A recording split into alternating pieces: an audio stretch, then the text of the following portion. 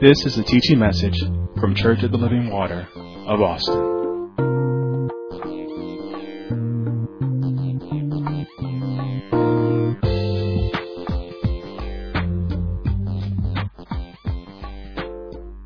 Both parents and all the children in the family must be fruitful.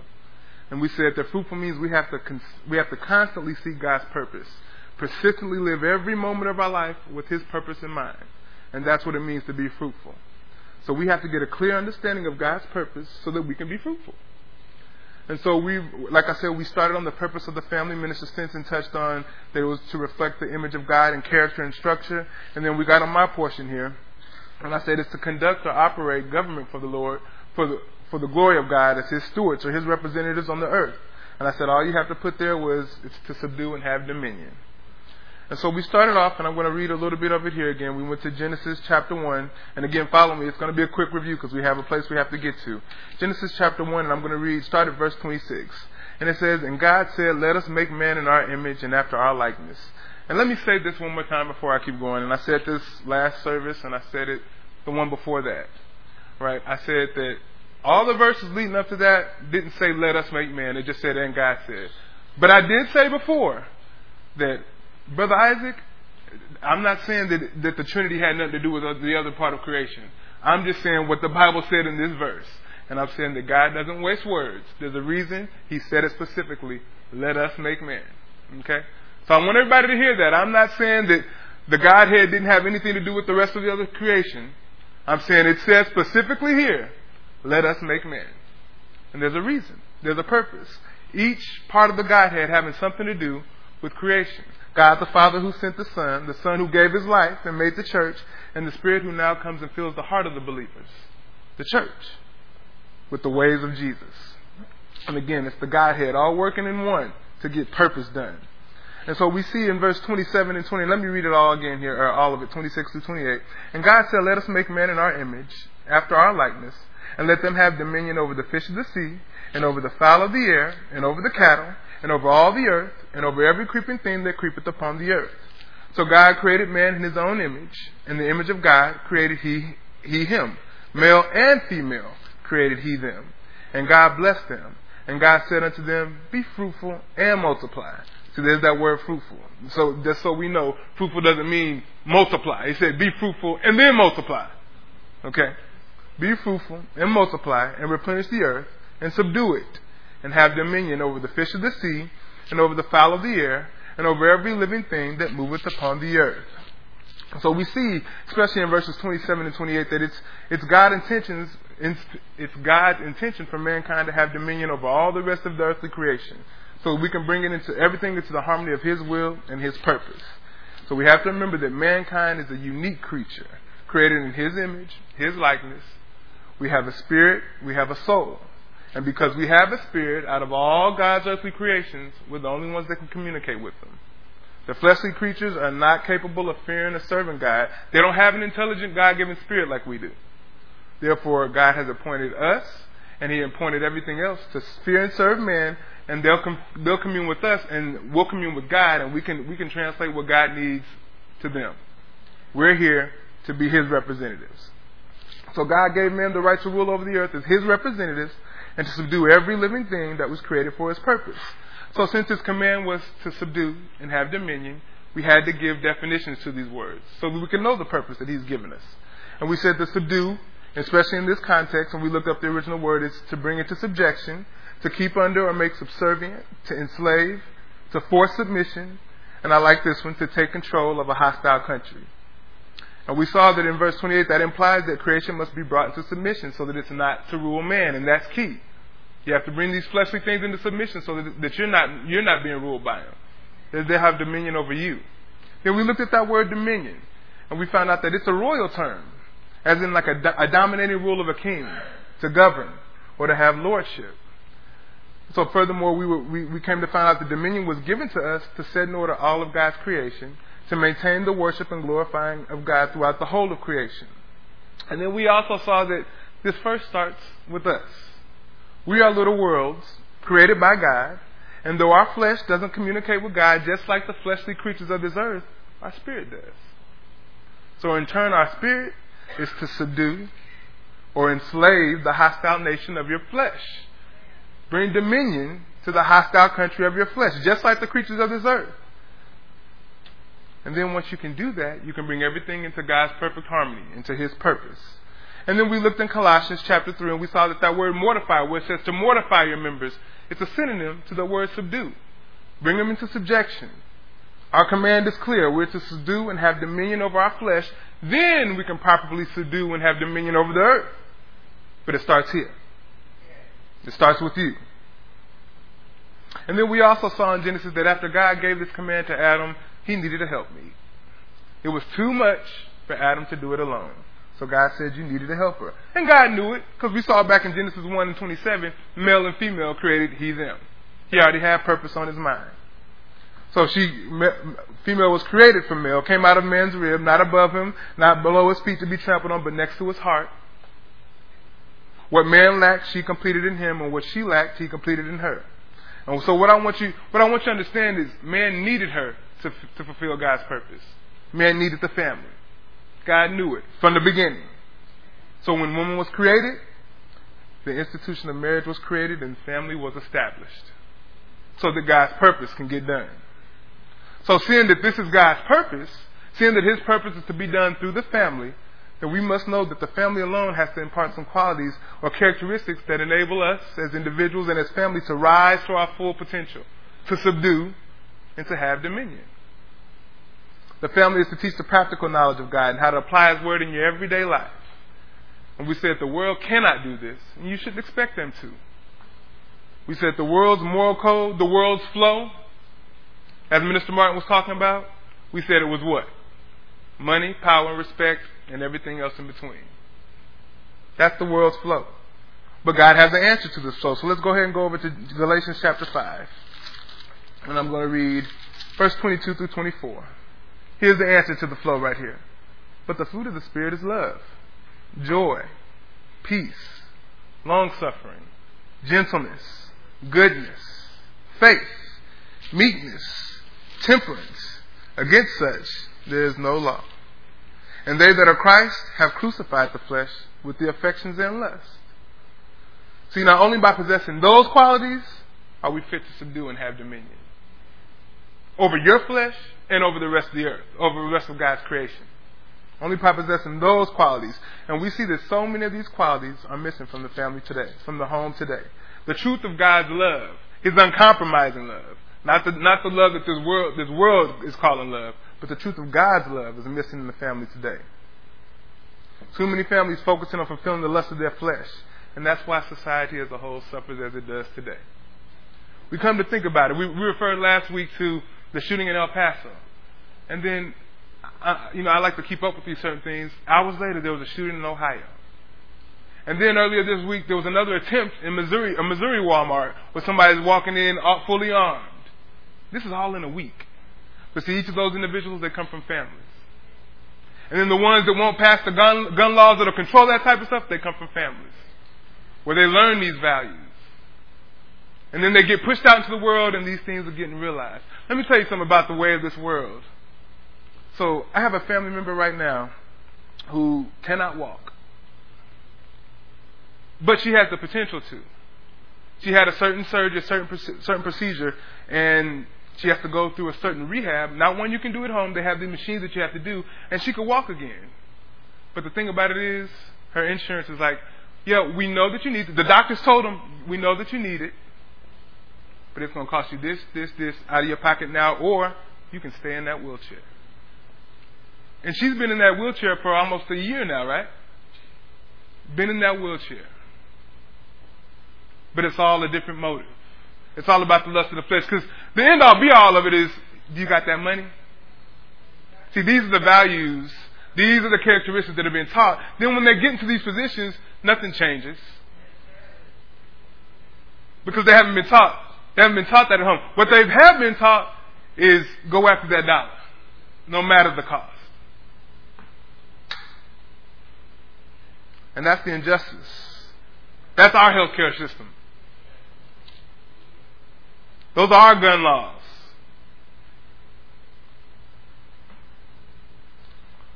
So we had to see, where are they learning these characteristics? How are these things being manifested? And we're still in Galatians, so I'm going to read Galatians chapter 5, and I'm going to start at verse 16 and read through 21. And it says, "This I say then, walk in the Spirit, and ye shall not fulfill the lust of the flesh. For the flesh lusteth against the Spirit, and the Spirit against the flesh. And these are contrary the one to the other, so that ye cannot do the things that ye would. But if ye be led by the Spirit, ye are not under the law. Now the works of the flesh are manifest." And I love that word manifest, because it's telling you there's some tendencies, there's some characteristics that bring about these works of the flesh. There's some tendencies and characteristics that if you don't check them, if you don't have the Spirit of God, they will show up, because you have nothing to combat with, and that is your flesh. These are the lusts of the flesh. They will show up, and they will destroy your homes, and then society will be destroyed in turn. So the lusts of the flesh are manifest. Now the works of the flesh are manifest, which are these: adultery and fornication. Now I'm not going to go through all these, the ones that I've touched on extensively like I did before, but I do have to touch on them again. We touched on adultery and fornication. We said, what is that? I said it's having sex with someone who is not your spouse. In the story, there's no delineation. There's not a difference for adultery. There's not a difference for fornication. Having sex with anybody who's not your spouse, of the opposite sex, we had to say that. That's adultery, that's fornication, that's sin against God. And then we went to some of these characteristics that manifest. We said somebody who's caught up in these things is disloyal, fake, fraud. And when I said fake or fraud, that's someone who can look you right in the eye and lie to you, like an adulterer. Non-finishers, quitters. That's somebody who doesn't see the end from the beginning, who hadn't counted the cost.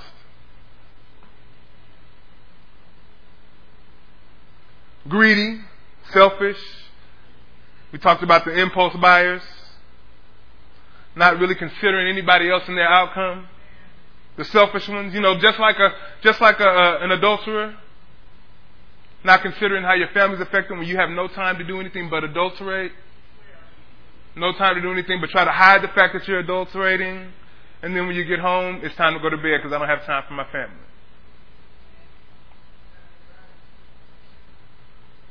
And then we can't seem to directly relate these things that are seen in our home with the outcome of our children's lives.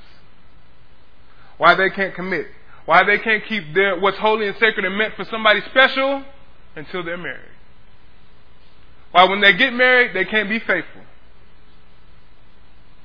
And we're talking about marriage and sex, but like we said last time, the heart of an adulterer, the heart of a fornicator, they can't commit to anything. There's always an excuse.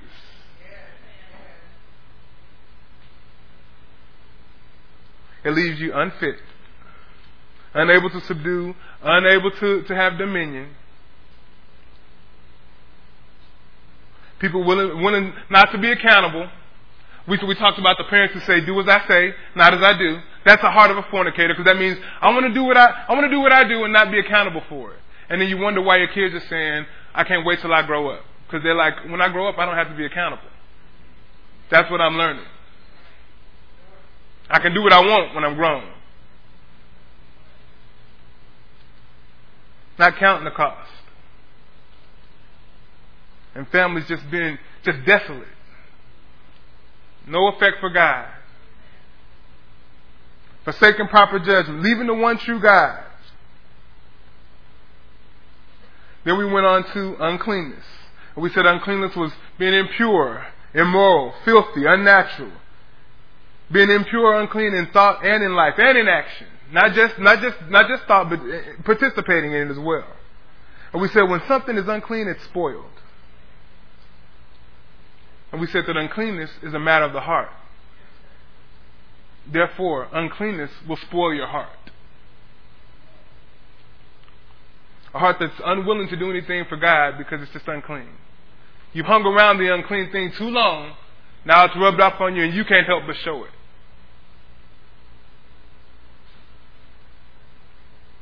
We said a person with an unclean heart always gives excuses for why they are the way they are.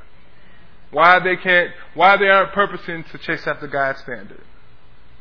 They say stuff like, God knows my heart. He loves you just the way you are. That's not Bible. He came to change that heart. They always seem to blame somebody else for the state that they're in. Takes no responsibility. That's uncleanness. An unclean person takes no responsibility. And if you believe you can hide uncleanness from your family, you're sadly mistaken. Just when you try to conceal it, that's when its ugly head is going to rear itself. That's when it's going to show up. And we gave that illustration last time. We gave a natural illustration, how you try to hide stuff in a dirty house, but you can't hide it for long. It'll come busting out the seams. And we gave a natural example of somebody who hid it behind the camera. I'm a sweet lady. I'm this, and that. But if you grew up around uncleanness, if you foster your mind with uncleanness, it's going to show itself. When push comes to shove, when the pressure's on, it's not the fruit of the Spirit that's going to come forward. It's the unclean thing. And that's why the Bible says, don't be unequally yoked. Don't hang around with people with filthy mouths. Because when your children see you do that, they're like, well, I can hang around with the same people at school. And you're wondering why they got filthy mouths. I've lost count nowadays. Now, in my day, I say my day like I'm super old, but in my day when I was a little kid, it was very rarity where you see children cursing. But nowadays, you can walk in the grocery store and they cussing with their mom and dad. I wouldn't have survived. I'm going to tell you that right now. But it's the unclean thing. It's because the parents have touched the unclean thing, and their parents have touched the unclean thing, and it's a cycle. Because we're all caught up in selfishness. And we said, what perpetuates cycles? Selfishness. It keeps you locked in cycles. Then we moved on to lasciviousness. And we said this is one of those thoughts and behaviors, or this is when your thoughts and your behaviors are driven by sex. Sexual promiscuity, unrestrained sexual behaviors, unbridled sexual behaviors. And we said this is developed because of a lack of validation in the home. Always seeking approval. And like I said, this usually means that somebody's missing from the home, whether it be literally missing or I'm always working, I'm always doing my own thing, I'm being selfish, I'm an adulterer. Those things. That's still missing from the home. You can be there paying all the bills and be totally absent from the home.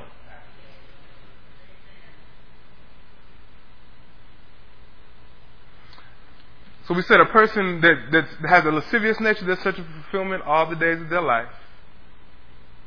That's why they're so sexually promiscuous. They're looking for validation from somebody, any way possible. And then we said we have parents and families that approve this behavior. And we're like, well, who would approve that? Well, you tell me. Single parent. And we talked about, letting your children wear skimpy bikinis. Not even your children, yourself. In front of your children. So I'm going to talk to the single parents right now. So let's say you have a hot date. And you feel like, I got to go out on a date, right? And mama, your children come in like, mama or daddy, why are you dressed like that? Why you got this little extra showing? Why is that button unbuttoned? And I'm talking about men and female wearing tight clothes, leaving nothing to the imagination, right? And then they're like, well, why is she doing that? This is something different. There's something that she or he is going after. Something that they're seeking. Because I don't understand why you got to let them see everything for them to like you. It's a lack of validation.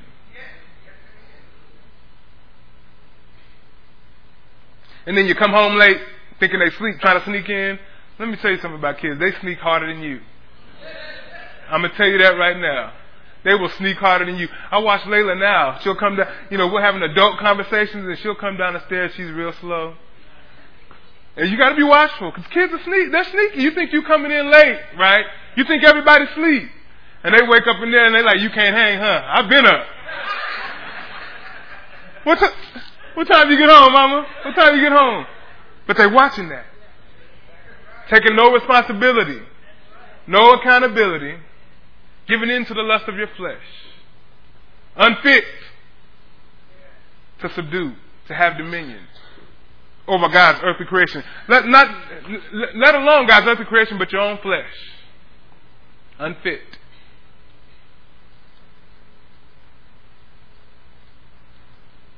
and we talked about letting your children get in these certain things. You got to be careful, right, about the lasciviousness that have been shown, because our country's accepted it. They've embraced it. I told y'all about seeing young cheerleaders, middle school cheerleaders, doing sexual things in their cheers. Pelvic thrust. And then looking at grown men in the eyes with their smiles and all that stuff. And you're like, oh, let me put them in that. That's good for them. It teaches them discipline. Or it teaches them far more than discipline.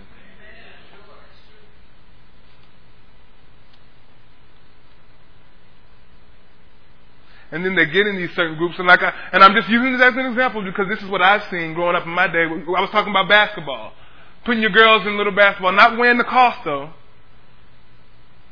putting them in things like that. Then they come out and their lives change forever. And then these same individuals whose lives have been changed forever by these lascivious characteristics, they grow up and get in positions of authority. And then they pass things like, you know what, let's have transgender bathrooms in the school. And we wonder what's wrong with our country. Oh, it starts in the family. That's what's wrong. There's no love. Uncompromising love. And everything that falls under that. Unfit. And then we left off with this question. Do the decisions for your family show that you're not a part of this world? That you've been called out of this world into His light? Or does it encourage your family to be more like the world? And I hope that you guys went home and seriously contemplated that question. And now we're getting into the new information. So, now the works of the flesh, verse 19, Galatians 5. Now the works of the flesh are manifest, which are these: adultery, fornication, uncleanness, lasciviousness, and idolatry. So I'm going to tell y'all today, I'm going to try to get on idolatry and witchcraft today, because those two spoke to me a lot. So hopefully I can get through all those today. If not, we're going to keep going. So, idolatry. What is idolatry? So idolatry, this is the worship of an idol. Someone or something that's not God. Putting that someone or something before God in your heart. I'm going to read Colossians. Y'all stay right there in Galatians 5. I'm just going to run over to Colossians chapter 3 and read verse 5, because it's going to tell you what idolatry is. Here it is. Mortify therefore your members, subdue therefore your members, which are upon the earth, fornication, uncleanness, inordinate affection, evil concupiscence, and covetousness, which is idolatry. Right there. Covetousness, which is idolatry. One of the biggest things being taught at home. The characteristic that shows up is covetousness, self-centeredness, pride. See, what happens is the very things that God commands us to subdue and have dominion over, we make it into an idol. We begin to worship it. You think about an idol, right? It's something man-made, something we've set up. And then man worships it. So really, you're worshiping yourself. Man is worshiping man. Because the idol's man-made, and then you worship it.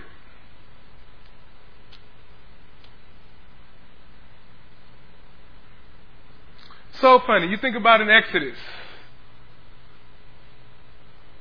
when the children of Israel said, we need to build us an idol. We need to build us a golden calf.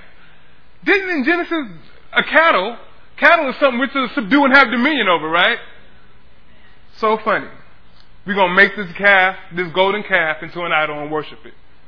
So they put their hands and labor into making this calf and worship it. Worship an idol that they made. Listen, a faithful God, I'm telling you, because when you make idols and stuff like that, it takes work. It takes hard work. Work that wears you out. What kind of God does that? God is not, the true God is not going to wear you out. But that's man-made. And men are worshiping. Go to Isaiah chapter 44. Put your ribbon in Galatians 5. Let's go to Isaiah chapter 44. I'm going to read verse 9 through 20. And for the sake of time, I'm just going to go ahead and go with it. They that make a graven image are all of them vanity, and their delectable things shall not profit. And they are their own witnesses. There it is right there. Because you know why they're their own witnesses? Because it's man-made. They see not, nor know that they may be ashamed. Who hath formed a god, or a molten graven image, that is profitable for nothing? Behold, all his fellows shall be ashamed, and the workmen they are of men. Let them all be gathered together. Let them stand up, yet they shall fear, and they shall be ashamed together. The smith with the tongs both worketh in the coals, and fashioneth it with hammers, and worketh it with the strength in his arms. Yeah, he's hungry, and his strength faileth. He drinketh no water, and is faint. See, that's what I'm talking about. You put all your work into making this your idol. You got no strength. You're ready to faint.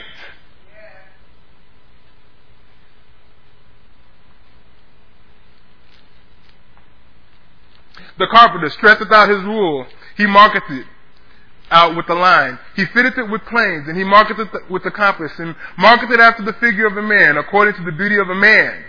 See, because it's all about, idolatry is all about raising up what men like and worshiping it. You form it. It's so funny that the idols that are usually made, even in the olden days, like the calf, it all resembles flesh.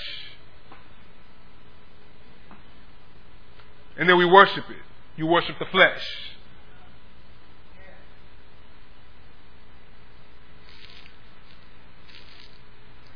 He heweth him down cedars, and taketh the cypress and the oak, which he strengtheneth for himself among the trees of the forest. He planteth the ash, and the rain doth nourish it. Now, you see that? I like how God put that in there.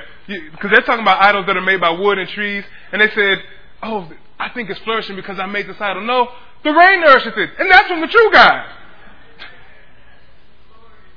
And you like to take credit for it. All about worshiping yourself.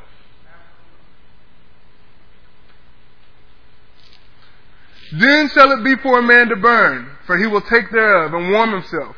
Yea, he kindleth it and baketh bread. Yea, he maketh a god and worshipeth, and he maketh a graven image and falleth down thereunto. And this is what I want you to understand. See, they're talking about the same wood that they used to create that idol. Y'all use it to warm yourself.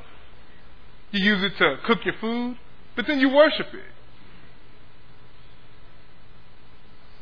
You make a god out of those things that have all been provided by the one true God. And then you worship it. The same wood that you're using to feed yourself, to stay warm. And then I'm like, oh. And you toiled to get that wood, and now I'm going to worship it.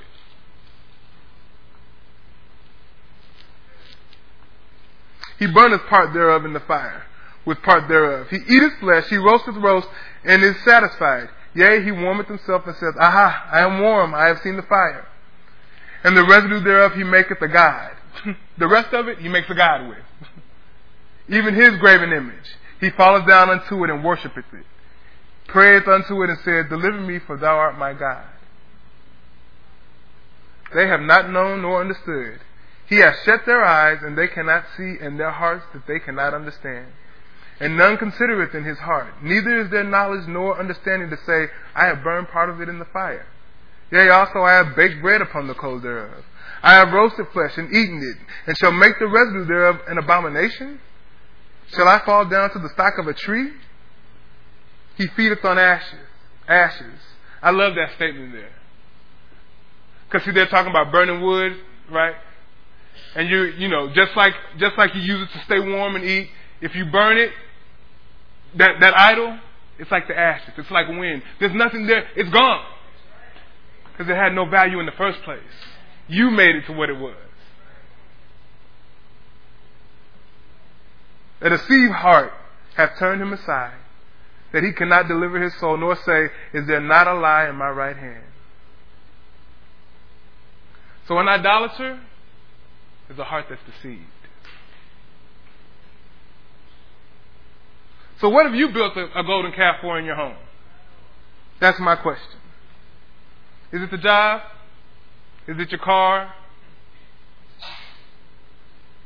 Think back this week. Look at your time spent.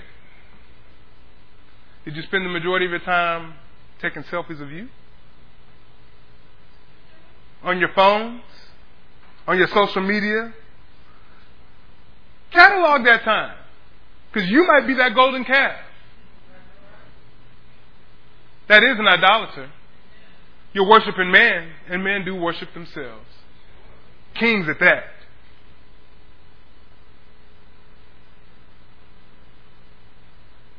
And it's not always easy to see from the individual themselves. But your family sees it. And they're learning. You're always teaching. Whether you're teaching the truth or not.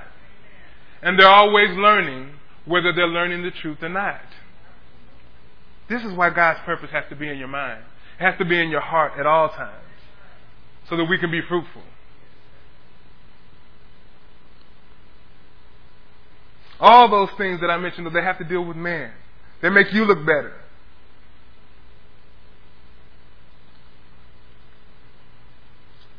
You come home and you go straight to those things. And then get mad when your children do the same thing. Got no time for them. Spend all your day at work, come home, and now it's time for me again. Selfie. Ooh, look, that'll look good on me. Let me buy that. Let me get this. All the while your family's suffering. But they're learning that. They're being neglected in other areas and then learning it's all about me. Idolatry. Covetousness. What's your motive?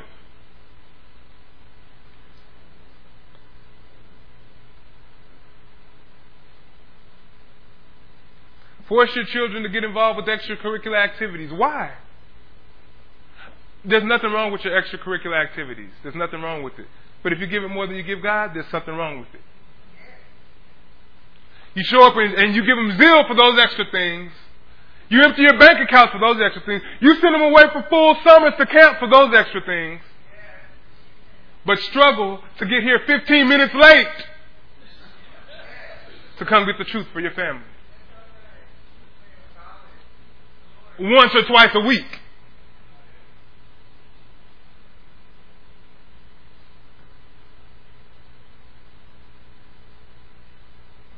But the true concern of a believer is to fill their life with the Word of God so their lives can be changed every day.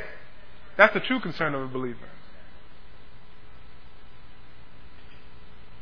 So you have to settle things in your mind that I'm not going to put anything before God. Anything before His purpose. Because if I do, it's at the cost of my family. To me, it's too high a price to pay. And that's easy to say. Everybody would say that. But they're giving their children away. Left and right. No problem. Just giving them out. Giving them away. So subtle. Oh, I can take a picture of myself. That's fine. But have you spent any time with God today? So that His purpose is done. So that His redemptive plan. Remember what our call is of the family. It's not to go and buy whatever you want and then make yourself an idol. It's not for you to change your life and get changed by Christ and then start feeling yourself and say, I did this. That's ashes.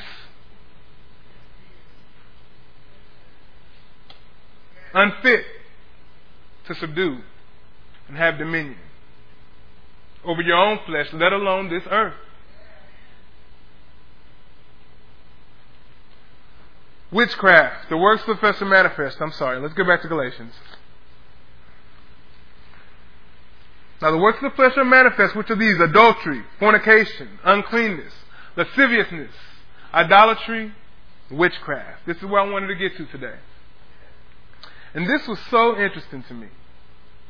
So the word witchcraft is from the Greek word pharmakeia. It's the Greek word for medicines or drugs that inhibit a person's personality or changes their behavior. We would call these things mind-altering drugs. This is where we get our words for pharmaceutical drugs and pharmacy from. The Greek word for witchcraft, pharmakeia. And this word was used in connection with sorcery, magic, witchcraft. But the word, the interesting thing is why this word was used in connection with witchcraft. Why is this word used to depict the works of the flesh? How is this manifested? See, when the church was being established, paganism ruled the Roman Empire. I'm going to give you a little background history of witchcraft so we can bring this into our day. Paganism ruled the Roman Empire. And these were dark, demonic pagan religions. And one of the prominent features that they used was drugs to alter the state of their minds, to deal with their stresses, to deal with their problems, to deal with their sicknesses. So heathen worshippers, or their believers of those pagan religions, they would come to the pagan temples to find relief from their sickness, their mental stresses, from work, at home, whatever. And then, rather than confront the real needs of the people, the pagan priests, they would give them hallucinogenic drugs. They take these drugs, they pour them in vial of wines, they mix them together, and then they give them to people to drink. And then after the recipients of them were medicated and under the influence of these drugs and stuff, the priest would send them home. And they tell them, you're going to feel better, everything's good. However, and they did, temporarily. However, once the drugs or whatever have you wore off, they were back to the same old problems. Actually, even worse problems because of the drugs. You're worse off than that temporary satisfaction, but now you're worse off than when you started. So the only way they were able to find relief from those problems again was to go back to the pagan temple, get the drugs again, get whatever they needed again, and it became a vicious cycle. Keep going. Got their temporary relief. I call that temporary relief a distraction. But they got their temporary relief. No permanent solution. Those pagan priests were powerless to solve anybody's problems. All they could keep doing was keep dousing people with more and more drugs, more and more hallucinogenic things, causing them to open their eyes and be like, wow, I feel good. They're enamored. Impressed with the temporary fix. These pagan priests, what they would do is they would literally hypnotize people into believing their problems had gone away. But the truth of the matter was they never dealt with the real root of the problems. They did nothing but prolong the pain and deepen the roots of those pre-existing strongholds. So how does this apply to us today, right? Since modern day people in society, even though they still kind of do, they don't go to pagan temples like that, right? Pagan temples where you can go get drugs and just put it all together. They don't do that nowadays. But there are plenty of pagan priests today. Let's talk about your liquor stores. Your D-boys. What's a D-boy? Your dope man. Your flesh. Yeah, you can allow your flesh to be a pagan priest. We're going to get there. See, all of those things, they behave the same way as the pagan priests of the old days did. Each one of those things will try to convince you to ignore your problems. Here's the funny thing about it, though, but each one of those things, they don't know how to fix themselves. But they're out here trying to help you fix your issues. You know, your flesh. Oh, you can cope, take a drink, pop this pill, smoke this blunt, you'll be all right.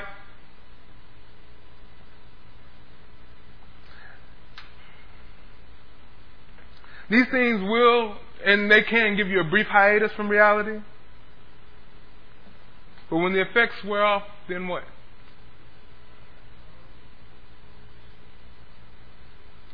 Well, not me, Brother Isaac. I don't have what did you call it, a D-boy? Yeah. I don't have a drug man. Okay. Let's go to your prescription drugs, right? Because remember, witchcraft comes from pharmakeia, right? Where we get pharmacy from. So, some people have made their pharmacy their legalized dope man. So let's not be legal, right? You know, you get prescribed medicines, and you take them home, and there's a certain prescription And you take them home and you don't take them like the prescribed way.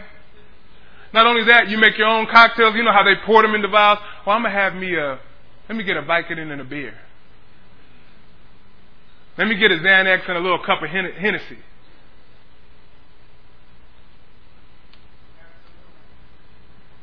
Altering the state of your mind, trying to escape your problems.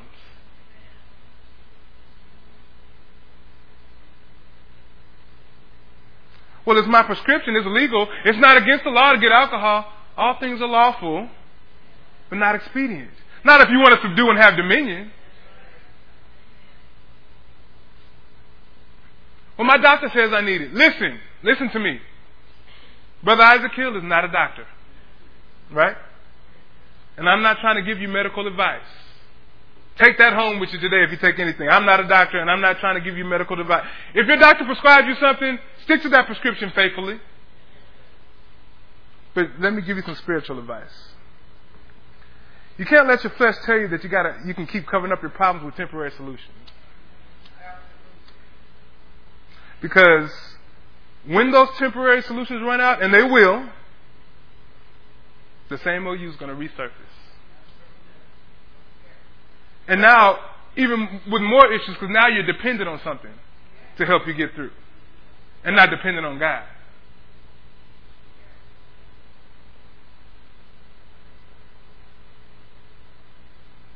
What will you do then? Will you be like the heathen worshiper and just keep running from place to place and returning? Trying to find another temporary solution? Your family's watching this and they're learning this.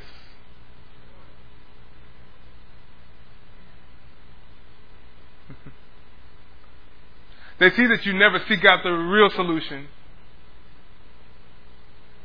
Only what's temporary. Just a temporary fix, no matter the cost, no matter what it costs you.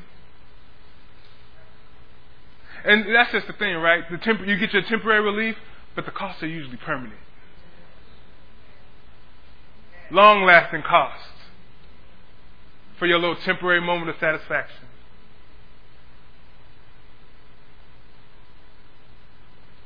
Then you're left with people who refuse to look at themselves and find out what they need to change.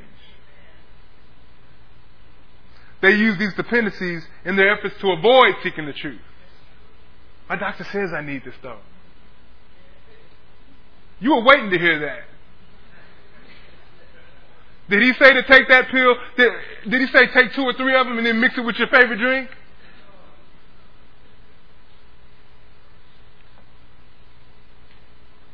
Understand this. Your flesh, it hates confrontations.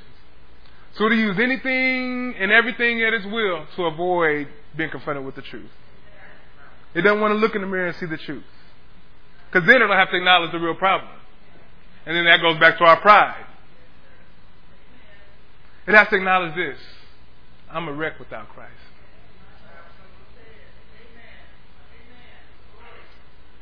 If you haven't come to that realization, there may be some witchcraft at work.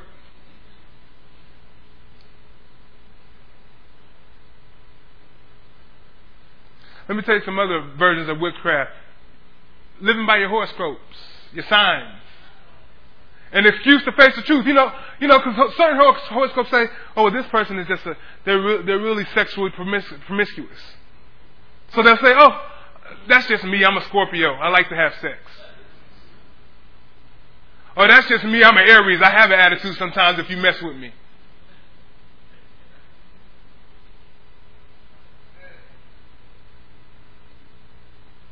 See, all the flesh is trying to do is run and hide. Alter your mind with witchcraft. Keep you from slowing down long enough to catch the vital issues. So that your life and your family's life can be forever changed. In other words, here's what the flesh is trying to do. The flesh is trying to learn how to cope instead of learning how to live.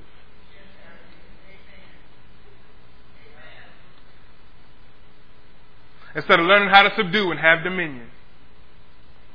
Instead of learning how to be changed. Instead of learning how to live on purpose. On God's purpose. How to be fit for His use. See, because God's wisdom and knowledge, it purifies. But man's, it perverts. It perverts everything.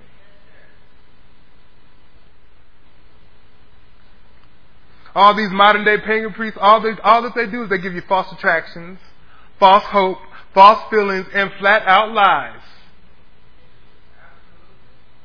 They give you a temporary satisfaction at the cost of everything.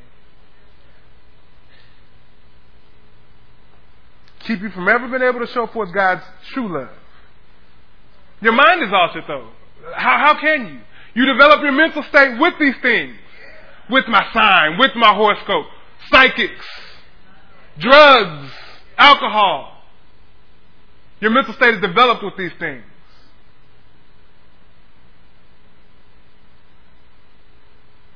Let me give you an example. Let's say you have your prescription drugs or your alcohol, and you make you a cocktail, and then you decide, I want to have sex with my spouse with all this stuff in it. And then you confuse the feelings you have with love. Now, let's say you don't get those same feelings anymore.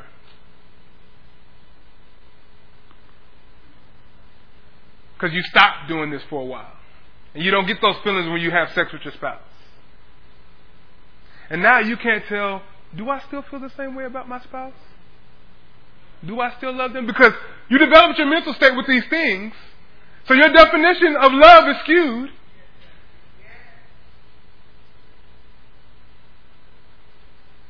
You can't function without these things. So you pull the wool up over your own eyes. And then now, then it leads to another word. Maybe I need to find something that can fulfill me. I'll go adulterate. But you work witchcraft on your own marriage.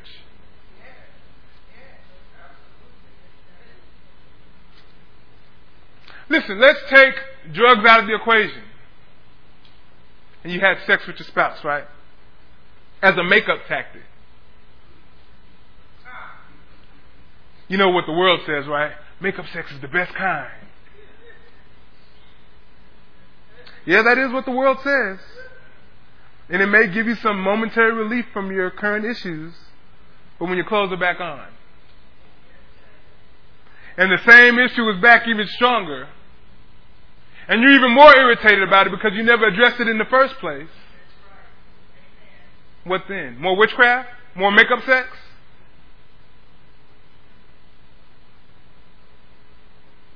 Or how about using sex as an instrument for manipulation? That's witchcraft. Sex is not a tool to get what you want for your temporary satisfaction. That's witchcraft. Manipulation is witchcraft. What is manipulation? To control something, to steer or maneuver it in your way, to exploit something, to orchestrate something, to wrap somebody around your little finger. Ruthlessly for your satisfaction. Teaching your family to be manipulators. Oh, you become a own pagan priest in your own home. You're a pagan priest in your own home.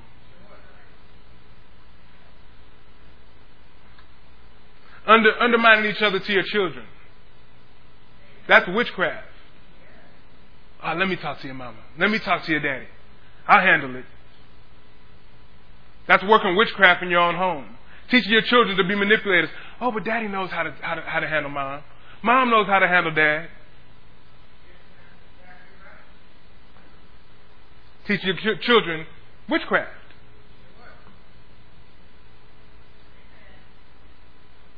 See, the thing about, like I said, the flesh doesn't want you to confront your issues, but the Spirit does. He wants you to get those things by the root and pull them out. But you have to make your flesh shut up. You have to subdue it. You have to have dominion.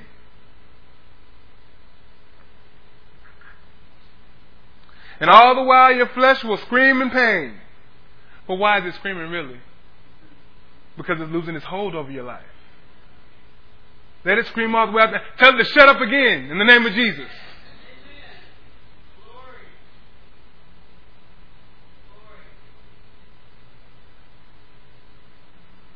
So in our world today, and I'm just going to end with this because I'm out of time.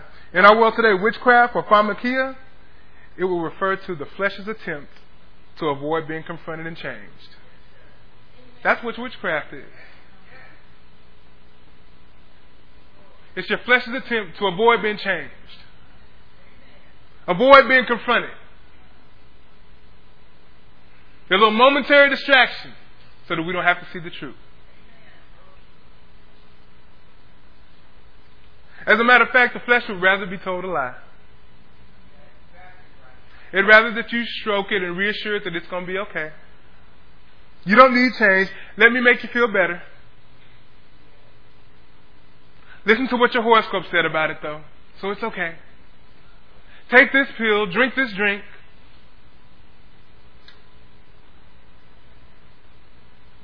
Just ignoring the wrong things in your life.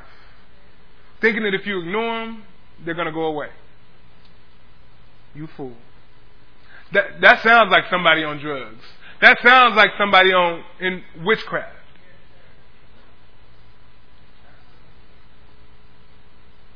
Left unfit to subdue and have dominion.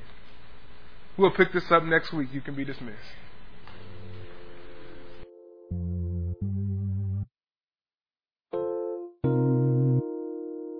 This has been a teaching message from Church of the Living Water at Austin. For more information about our ministry, please go to our website at livingwateraustin.net.